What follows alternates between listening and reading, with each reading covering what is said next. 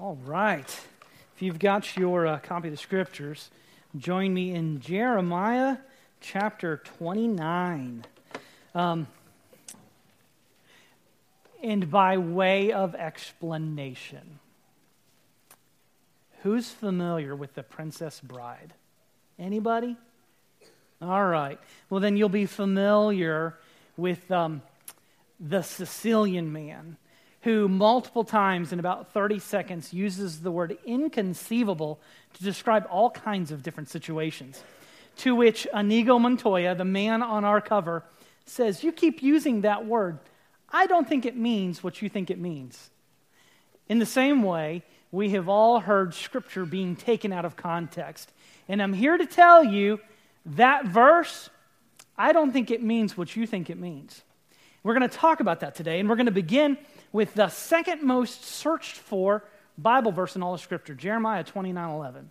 Now, if you're like me, I think it was about 7th grade youth camp where I heard of a concept I'd never heard before. It was called Discovering Your Life Verse, in which became like a treasure hunt through the Bible to find that verse that I wanted to apply to my life. And of course, being a selfish 9th grader, Jeremiah 29:11 just suited me just fine. I know the plans I have for you for blessing and for prosperity. Man, I had it all figured out. And it's a verse that I picked that has meant a lot to me. Everybody loves it. Here's the problem. If you want Jeremiah 29:11 to apply to you properly, what you should probably do after this worship service is move to Iraq, get captured by a bunch of Babylonians for 70 years, and then claim that verse is yours. It's not written to me. It's not. It's not written to you. It was written by God to Babylonian exiles to reassure them that despite appearances, God was not done with them. That even though they were being punished for their sins by this captivity, they would not be annihilated, no matter how much it might seem like their circumstances would be pointing in that direction. So here's what I want to do. I want to give you in one big, long, pregnant sentence the meaning of Jeremiah 29:11. And then we're going to talk about how do we get to a point where we understand its context and its audience and go from 597 BC all the way over to 2017 AD and understand appropriately how to apply this text to ourselves. So here's the meaning. Jeremiah 29, specifically verse 11, is a proclamation made to a specific nation. Proclamation made to a specific nation in a particular situation, prophesying a restoration of a future generation. That's a lot of shuns, Kelly Brindle. It's not even, what is that? That's like end alliteration. I don't know what you call that. But here is the meaning of Jeremiah 29:11. It is a proclamation to a specific nation in a particular situation, prophesying the restoration not of the immediate people, but a future generation. So, Pastor Scott, what are you saying? That this doesn't apply to us? Yes and no. Not the way you probably typically think about it. We want to avoid invalid and irresponsible applications of Scripture. So 2 things that I think are very helpful in the front end to help us understand Jeremiah 29:11. It was not written to us personally. It was written to Israel corporately. It was a y'all statement, not a you statement. It was written to a body of people, not to me to be my life verse. Context. Number 2, it was written with the future in mind because it was prophesying the restoration of a future generation. It was not designed for short-term benefit. Now, what do I mean about short-term benefit? Anybody here listen to Christian radio? I love Christian radio, but it drives me crazy sometimes. And I don't know if you know this. If you are a Christian DJ, not only are you a wicked DJ, you're a licensed counselor. Did you know that? Have you ever heard a DJ counsel people on the radio? Drives me nuts. They have no business being counselors. They're DJs. And so here's a story that I heard recently. Very pious, and it's a good motivation. But there's a guy that's just graduated college, top of his class. And he is despondent because despite the fact that he graduated with good grades at the top of his class, he can't get his ideal company to offer him a six-figure job. So he wants to call into the radio station to announce to the world his problem. He's just so sad. You just want to hug him. Poor snowflake, come here. Let me just love on you. To which that was not in the notes. To which the DJ / counselor goes, "Oh, honey, Jeremiah 29:11. For I know the plans that I have for you." And she's probably waving her hand, to prosper you and to give you that six-figure job that you've always dreamed of. And we turn this promise into something that becomes very materialistic, very self-centered, and we make it sound like God is more interested in his self-interest than even he himself is. And the truth is, maybe Mr. really proud, really bright college graduate needs to be unemployed for 6 months to teach him how to depend upon God and not on his ideal six-figure income. But yet there's all these weird applications of Scripture where we're quoting it, but it's completely ripped out of its context. I'll tell you a story of Big John. I don't know if you know Big John in your life, but I played softball with Big John. And Big John, man, I don't have a thing that I can do this with. I need a stick. Big John, church softball. Be outside of the batter's box here. He'd, spit his chewing tobacco, because that's what you do when you play church league softball. He'd knock off his cleats, step into that batter's box, and he would claim the promise of Philippians 4:13, "I can do all things through Christ who strengthens me." And the whole team would say, "Amen." That is not what that verse is about. I'm pretty sure that Jesus was not making a promise that you're going to yank it over the fence every time you get up to bat. So again, that verse, I don't think it means what you think it means. How do we get to a point where we understand what Jeremiah 29:11 meant to its original hearers and what it means to us? 3 simple points. The first is this. We have to understand that God is beautiful in his sovereign glory. God's beauty is not like the Grand Canyon. God's beauty is not like your bride on her wedding day. God's bride is not like your firstborn child. His beauty is greater than all those things. It's amazing. And here's what he says in Jeremiah 29. We'll begin in verse 1, and then we'll skip to verses 4 through 7 and 14. I want you to see this point very clearly. He begins the letter by saying, "This is the text of the letter that Jeremiah the prophet sent from Jerusalem to the rest of the elders of the exiles, the priests, the prophets, and all the people Nebuchadnezzar," listen to this, "to all the people Nebuchadnezzar had deported from Jerusalem to Babylon." Who deported them? I'm seeing if you're listening. Who deported them? Yeah, you might not be able to pronounce it. Nebuchadnezzar. He's one bad dude. Nebuchadnezzar, verses 4 through 7. He starts in verse 1 saying, "Hey, here's the text of the letter. We're going to read you a letter. We want you to understand what's happening here. It's the letter about all the people Nebuchadnezzar had deported from Jerusalem to Babylon." Verse 4. "This is what the Lord of hosts, the God of Israel, says to all the exiles I deported from Jerusalem to Babylon." Who deported them? Oh, wait. All right, y'all playing funny with the Bible because you just told me Nebuchadnezzar deported them. And now in verse 4, God says, I deported them. "This is what the Lord of hosts, the God of Israel, says to all the exiles I deported from Jerusalem to Babylon. Build houses and live in them. Plant gardens and eat their produce. Take wives and have sons and daughters. Take wives for your sons and give your daughters to men in marriage so that they may bear sons and daughters. Multiply there. Do not decrease. Seek the welfare of the city I have departed you to. Pray to the Lord on its behalf, for when it has prosperity, you will prosper." Skip down to verse 14. "I will be found by you," this is the Lord's declaration, "and I will restore your fortunes and gather you from all the nations and places where I banished you." This is the Lord's declaration. "I will restore you to the place I deported you from." Who deported the Israelites? Nebuchadnezzar or God? It's a trick question. It's both. God used a pagan to accomplish his will. Which, you know what's really sad? It was easier for God to use a pagan than one of his own people. Now, that's another sermon in there. You can develop it the way that you want. A pagan obeyed God better than his people did. Because if his people obeyed him, then they wouldn't have been deported. They wouldn't have been banished. I'll leave that for another time. What is God doing here? He's saying, let me display for you the beauty of my glory. I did it, not them. This is not a series of unfortunate events. This is not something that they go, oh my goodness, what happened to our national sovereignty? I am in charge. Does that sound comforting to you if you were one of these people who was deported? It should. It should. How do we have confidence that God wins in the end? I mean, I hope that there's not a lot of time before he returns, and I'm tempted to think that there's not. Well, let's just say that there's a lot of time before he returns.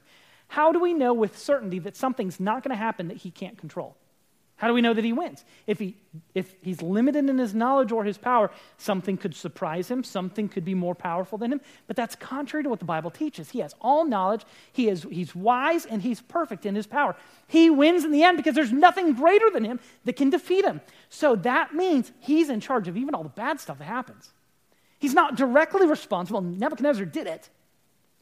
But he's still sovereignly in charge in a way that it's hard for us to comprehend. It is good news that he is so awesomely big, because that means even when it seems like the bottom falls out of life, he still sits on the throne. And so the Bible teaches us to have complete and total confidence in him. Let me repeat that. The Bible teaches us to have total and complete confidence in him. The challenge is that's not the way of the world. The way of the world is self-confidence. The way of the Christian is God confidence. The world says, you know what, you want to plan for success? You want to implement Jeremiah 29:11? Believe in yourself, follow your heart, and God will bless you. The last time I seemed to check, though, the Bible said my heart's deceptively wicked and I shouldn't trust it.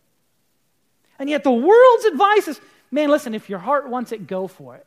Don't worry about all that sin stuff. We'll figure that out later. Just believe in yourself, follow your heart, and God will bless you. I want you to notice something. When we get to that well-beloved verse, Jeremiah 29:11, listen, y'all probably have it like crocheted on your eyelids. You know it as well as I do. For I know the plans I have for you. I want you to notice something. God's promise for blessing is on his plans for you, not your plans for you.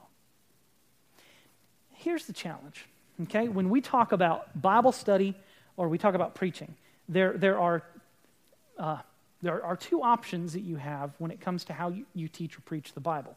The first is the way that you want to do it. It's called exegesis. Ex meaning out of. It means you want to pull meaning out of the scriptures.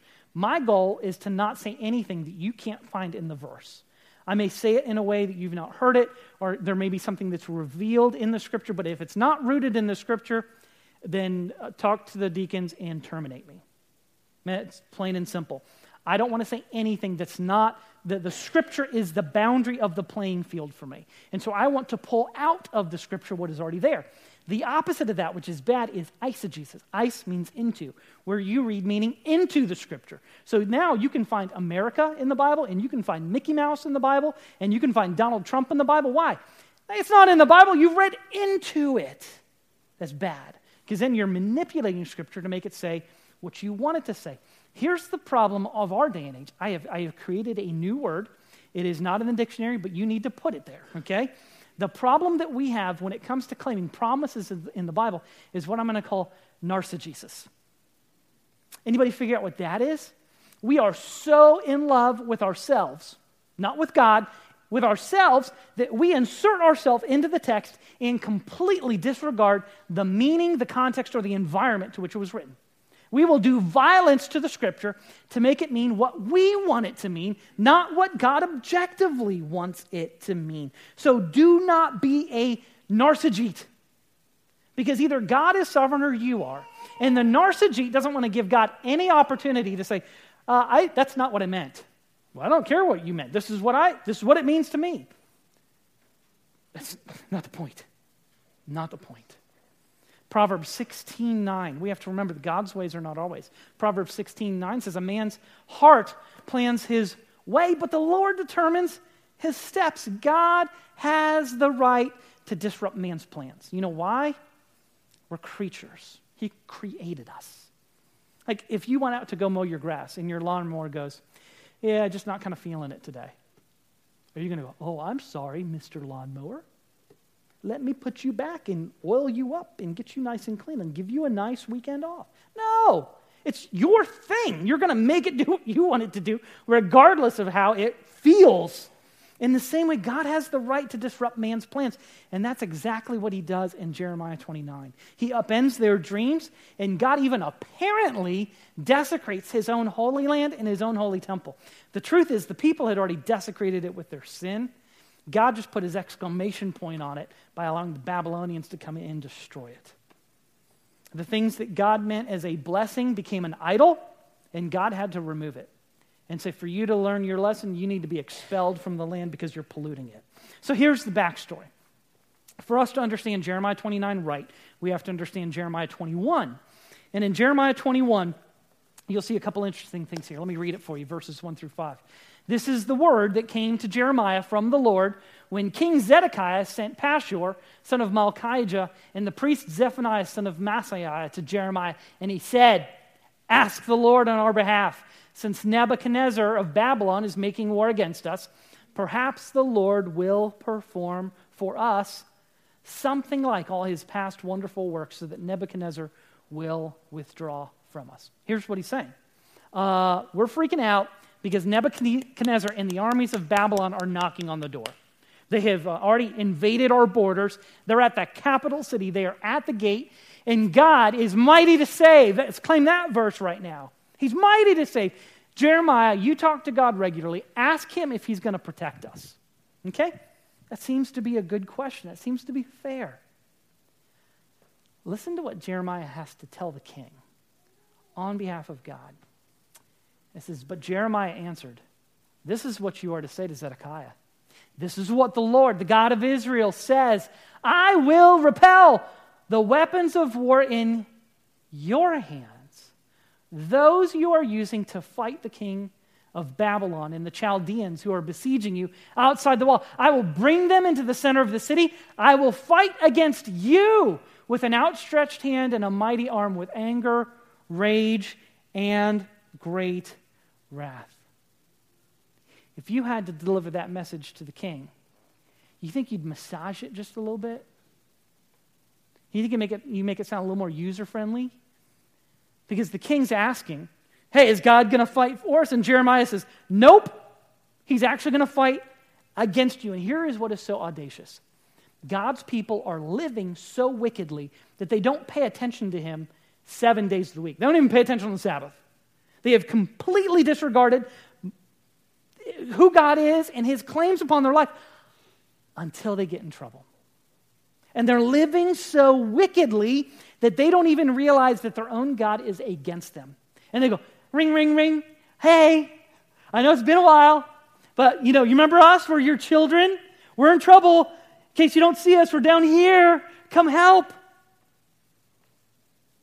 To make matters worse, the king doesn't really like Jeremiah's message. You have to imagine that message kind of made him prom king. He got real popular with everybody when he says, hey, sorry, God's people, it doesn't matter. You're not safe in the Holy Land anymore. God has removed his hedge of protection, and he's actually warring against you because of your sin.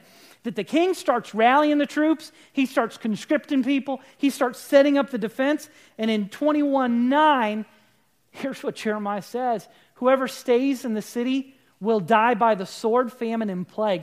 But whoever goes out and surrenders to the Chaldeans who are besieging you will live and will retain his life like the spoils of the war.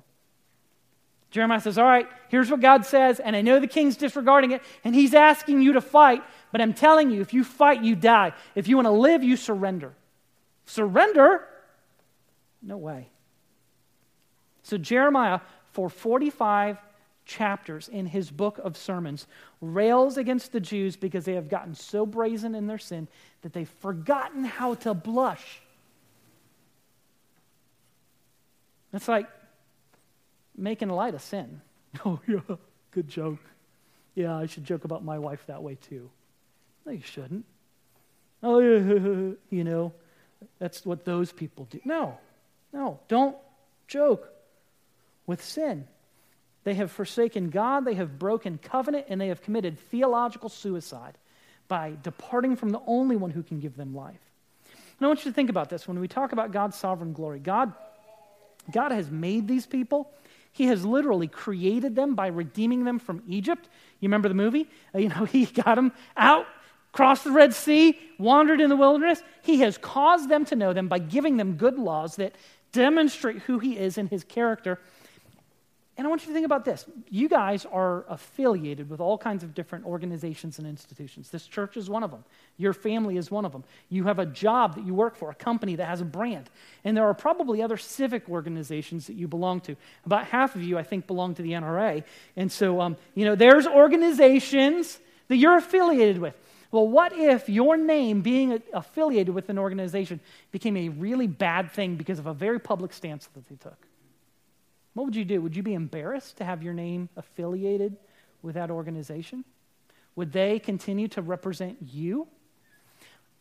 If you're a parent here, this is a glorious and potentially embarrassing truth about parenthood. Your child bears your name, and what comes out of his or her mouth can either make you really proud or make you want to crawl under the table. They represent you. And there's the opportunity for really good or really bad to come from that. And in the same way, when God's people who are supposed to represent him go off the reservation, not that God is a man, but how is he going to feel about that? He doesn't put up with sin because he's righteous and he's just, and he has to punish, which leads us to our second point. God's righteous wrath is a significant component of his character. I talked about this here in the first service. Let me move some of this here. And I've talked about this before. But if I am, JP, I think that's your stuff. I'm trying to keep it in order here for you. If I wanted to put a sign up here that I wanted you guys to read, and I got some construction paper with cut black letters out and put it against a black background. Are any of you going to be able to read that? No. Black letters against a black background doesn't make any sense. In the same way, while we talk about the love of God, we're going to talk about this here in a second, the Bible is much more full of conversations about God's wrath and anger against sin and against unrighteousness. We don't fully understand God's love if it's not in contrast to something. And so this is God's wrath, and white letters here would be God's love. The contrast allows you to make sense of something because it doesn't just all blend into some kind of mushy-gushy background. So there's a contrast that's important. So for us to fully understand God's love, we really cannot do that fully or comprehensively without understanding God's wrath. So God's wrath, his righteous wrath, is a significant component of his character. Let me put it this way. He cannot not punish sin and still be just. Think about that. He's not overindulgent. He's just. And if he's going to be just, he cannot not punish sin. If his goodness has any kind of objective meaning, he must pursue justice. That's a requirement for his character. So there are more references to anger, fury, and wrath than to love and tenderness. Jesus, get this, Jesus speaks more about hell than any other biblical character. Did you know that? It's fully appropriate, too. Jesus is the man who loved us enough to die on the cross for us. And I want you to hear this quote from William Shedd, preacher from a previous era. For as none but God has the right and would dare to sentence a soul to eternal misery for sin, and as none but God has the right and would dare to execute the sentence. God alone can sentence a soul to misery, and God alone can execute the sentence. And no human being would ever dare to take that prerogative for themselves. So, none but God has the right and should presume to delineate the nature and consequences of this sentence. This is the reason why most of the awful imagery in which the sufferings of the lost are described are in the discourses of our Lord and Savior. Who's qualified to talk about the misery of God's wrath and separation from him? Only Jesus. Only he can execute the sentence. Only he can condemn a soul to hell. And only he can, as the sacrifice for sin, be the one to fully talk about the warning. He's the only one that gets it. I fully think that if we understood the reality of wrath, number one, we would live differently. Number two, we would share the gospel more. We can't allow people to build their life on a house of cards knowing that they are not going to turn. If we don't warn them of wrath, why else are they going to repent? They just wake up someday and think it's a good idea? Our brokenness is so bad. We're not going to turn to this passage of Scripture, but our brokenness is so bad. You know what we naturally do? We tend to think that the person next to us is worse off than we are. Anybody is worse off than we are. So I'll give you, for instance, I'm going to pick on my boys. This is not a true story. This is fictional. But let's say Colin gets in trouble yesterday for talking back to his parents. And he goes, wait, time out, Mom and Dad. What Caleb said yesterday was far worse than what I said. Now, I could actually imagine that happening in my household. Could that happen in yours? Oh, yeah. Hold on, God. What I did is not as bad as what those guys did. So here's the tie into Jeremiah. 597, Babylon comes in, Nebuchadnezzar comes in, and he takes the vast majority of the inhabitants of Jerusalem, and he takes them to Babylon. They're captured. They're slaves. There's a small group of people that escape getting captured. Like, I don't know, they hid somewhere, and then they wait till all the fighting dies off, and then they come out and they're like, whew. Those guys God must have really wanted to get them because they're slaves. We're at least free. There's not many of us. The walls are broken down. The city's destroyed. But we must be more righteous because God has saved us. We're still in Jerusalem. That's the holy city, right? We're okay. Well, in Jeremiah 24, God gives Jeremiah a vision. Says, Jeremiah, what do you see? And Jeremiah says, I see figs. As a matter of fact, the good figs are the best figs ever, and the bad figs are so bad that they're inedible. And God goes, here's the meaning of the vision that I've given you. The good figs are the captives that I've taken to Babylon.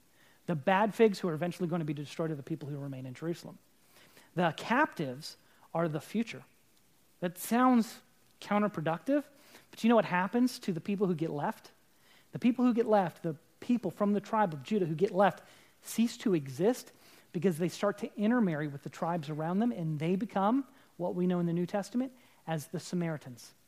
Half-breeds. They've polluted their pure Jewish blood by intermarrying with these other nomadic tribes around them, and they cease to exist. If there's a future to Israel, to Judah, it's going to be in the captives who get to come back. And so God says, hey, the entire nation has been destroyed. Don't get into a competition. Oh, we must be better off than they are. You're all messed up. Yet we all tend to think that our sin is eensy, teensy, weensy compared to this iceberg of sin we see in someone else. His punishment, the Bible says, is dreadful for his creatures. But for us who are in Christ, it is cast as fatherly discipline for his children. Listen to this in Hebrews chapter 12, verses 4 through 11. It says this, you've forgotten the exhortation that addresses you as sons. My son, do not take the Lord's discipline lightly, or faint when you are reproved by him. For the Lord disciplines the one that he loves, and he punishes every son that he receives. So endure suffering as discipline. God is dealing with you as sons. That's good news. He loves you enough to discipline you. For what son is there that a father does not discipline? But if you're without discipline, which all receive, then you're illegitimate children and not sons. Furthermore, we had natural fathers discipline us, and we respected them. Shouldn't we submit even more to the Father of spirits and live? For our earthly fathers disciplined us for a short time based on what seemed good to them. But God does it for our benefit so that we can share his holiness. No discipline seems enjoyable at the time, but painful. Later on, however, it yields the fruit of peace and righteousness to those who have been trained by it. He's saying that these people that are captive in Babylon, like Israel in the wilderness, will be a warning about not trusting in God. God's ultimate plan was for their good. But did you hear how this plays out? Look at verse 10 of Jeremiah 29. This is what the Lord says. And by the way, verse 10, in case you don't know this, comes before verse 11. Everybody loves Jeremiah 29:11, and they fail to read Jeremiah 29:10. This is what the Lord says. When 70 years for Babylon are complete, I will attend to you, and I will confirm my promise concerning you to restore you to this place. You know what that means? He's already given instruction. Build houses, plant gardens, give your sons and daughters in marriage, seek the welfare of the city. He's not saying, hey, you're going camping for the weekend. He's saying, build you a house. You're going to be here for a long time. As a matter of fact, you're going to be here for 70 years. Does that invalidate God's promise? Don't you wish God was on the same timetable we were? Think about this. If you are a father in this generation, let's say you're 35 years old, are you going to live to see this promise fulfilled? Nope. You know what? Your kids may not see it fulfilled. 70 years is a long time. You know who's going to see the fulfillment of the promise? Your grandkids. God is not concerned about the short term the way we are. His benefits and his blessings sometimes come down the road. And so this promise is not a get-out-of-jail-free card for the captives. No, you have to endure and you have to plan for a long stay and work for your captors' welfare. God had promised that Abraham and his seed would be a blessing to the nations. And if they wouldn't go willingly, he would force them to go, to live out the law, to finally turn from their sin and turn back to God, which is the purpose of discipline. Discipline from God is to make you seek the Lord, confess your sins, and draw near. Now, let me see here. Donnie, I see you got your boy here in worship here today. So, Carl, I didn't ask for your permission to pick on you here. But I'm just going to go out on a limb here and say it's probably been a really long time that you've turned Carl over your knee and given him a little paddle on the tush. Yeah, it's last week? Last week? Really? Wow. Carl, no. Here's what's great. In our parlance as parents, the purpose of discipline is for self-discipline. Carl, like me, learned from my dad's discipline that there are some things that you do that are going to get you in trouble. And if you learn to avoid those things and do the right thing, guess what happens to discipline? It disappears. Thankfully, kids learn. Are the children of Israel going to? Are they going to understand what the purpose of discipline is? To be trained, like Hebrews says, to pursue his righteousness and his holiness. Thankfully, God's dreadful discipline is not the end of the story. It's not the end of the story because we see God's graciousness demonstrated in his love and forgiveness. Let's go back to Jeremiah 29:10 through 14. This is what the Lord says, when 70 years for Babylon are complete, I will attend to you, I will hear you, and will confirm my promise concerning you to restore you in this place. For I know the plans I have for you. This is the Lord's declaration. Plans for your welfare, not for disaster, to give you a future and a hope. You will, in 70 years, call to me and come and pray to me, and I will listen to you. You will seek me and find me. When you search for me with all your heart, I will be found by you. This is the Lord's declaration, and I will restore your fortunes and gather you from all the nations and places where I have banished you. This is the Lord's declaration. I will restore you to the place I deported you from. 70 years that are not pleasant now, but his ultimate aim is to encourage and to bless us. He says there will come a point where you will learn the lesson and you will be brought to your senses, where you will seek me with all your heart, you'll repent, and I will respond to the prayer of a repentant man. Here's what's fascinating.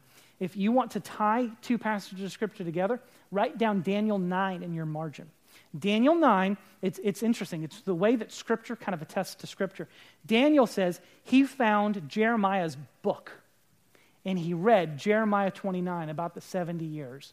And Jeremiah was just a little boy whenever Jeremiah was preaching. He grows up, and he reads the book, and he's been in captivity for like 68 years. We don't know how long it is, 69 years. And he goes, 70 years. We're really, really close to that.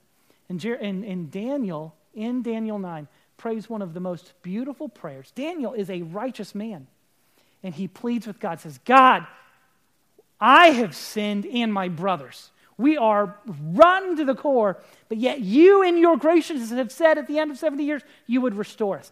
And guess what? He keeps his word. The book of Ezra, the book of Nehemiah detail the return of the captives to the Holy Land. And we see all throughout Scripture the fulfillment of this promise.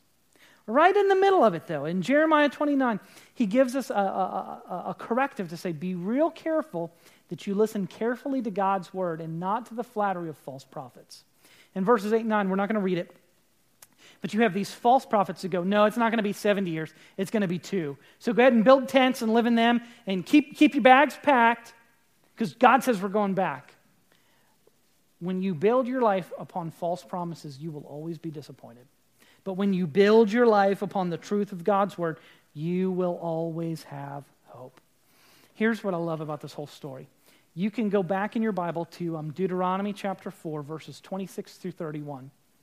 Deuteronomy, okay? Long time ago, before Jeremiah 29.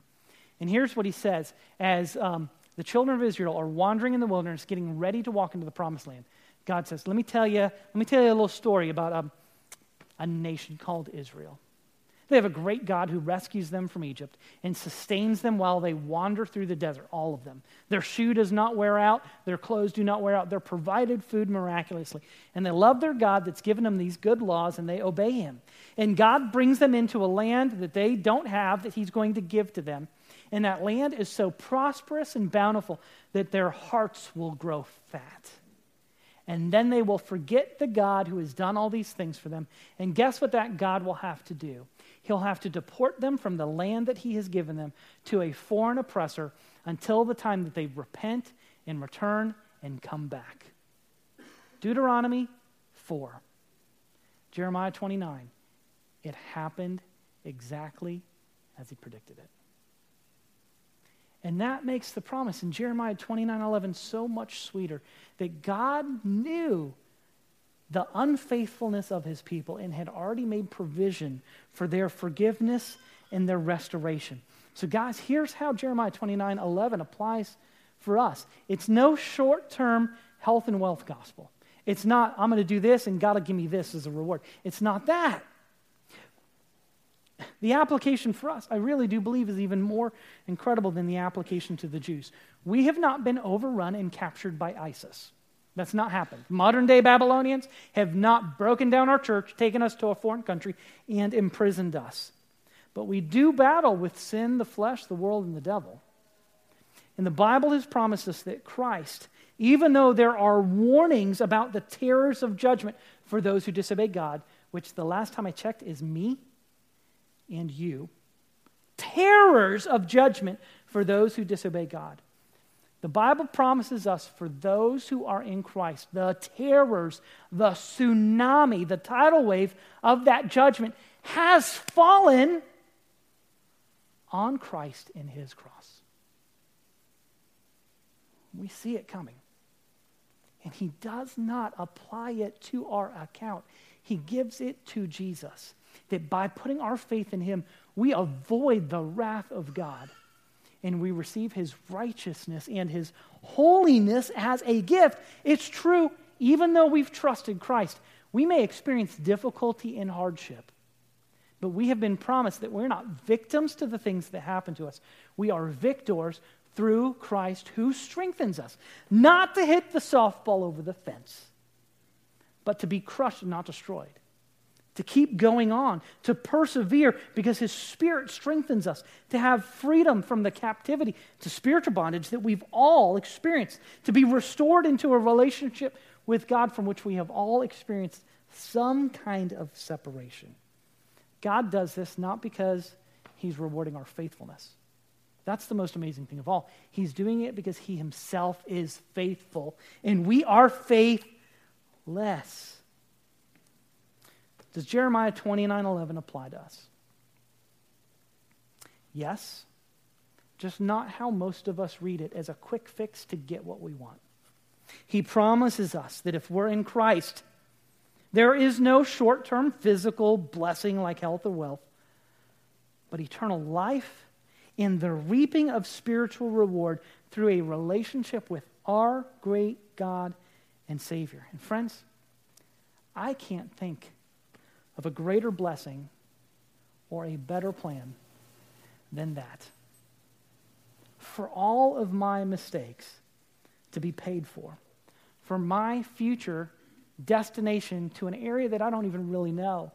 My ticket's been bought and my arrival has been secured, not because of anything that I have done, but what has happened for me and for you through Christ. Pray with me, please.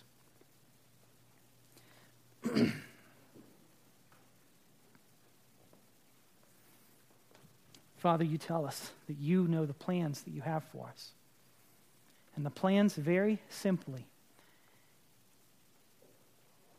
is for everyone who lives on the face of this planet to put their faith in the name and the work of Jesus Christ. That's not an empty promise. That's not just assenting intellectually to the fact that you lived as a historical person. But that is allowing you to be the king of our life, to come in and transform us, to cause us to live for something beyond our immediate satisfaction. To live not just to make ourselves happy, but to find our deepest and most satisfying happiness in you and in you alone. I pray today that my friends gathered here today will know the full blessing of that promise. That if there's anyone who's here who has not truly and sincerely placed their faith in Christ and submitted to his kingship, that today could be the day of salvation for them. That they could begin to experience in seed form the blessing of this promise that we find in Jeremiah 29:11. Because you give your blessings to be enjoyed, not to be put on a shelf for some future date, but you've given us an abundance of life and an eternal life that begins now and continues on for eternity. Father, we pray that you'll help us to move into that blessing. In Jesus' name we pray. Amen.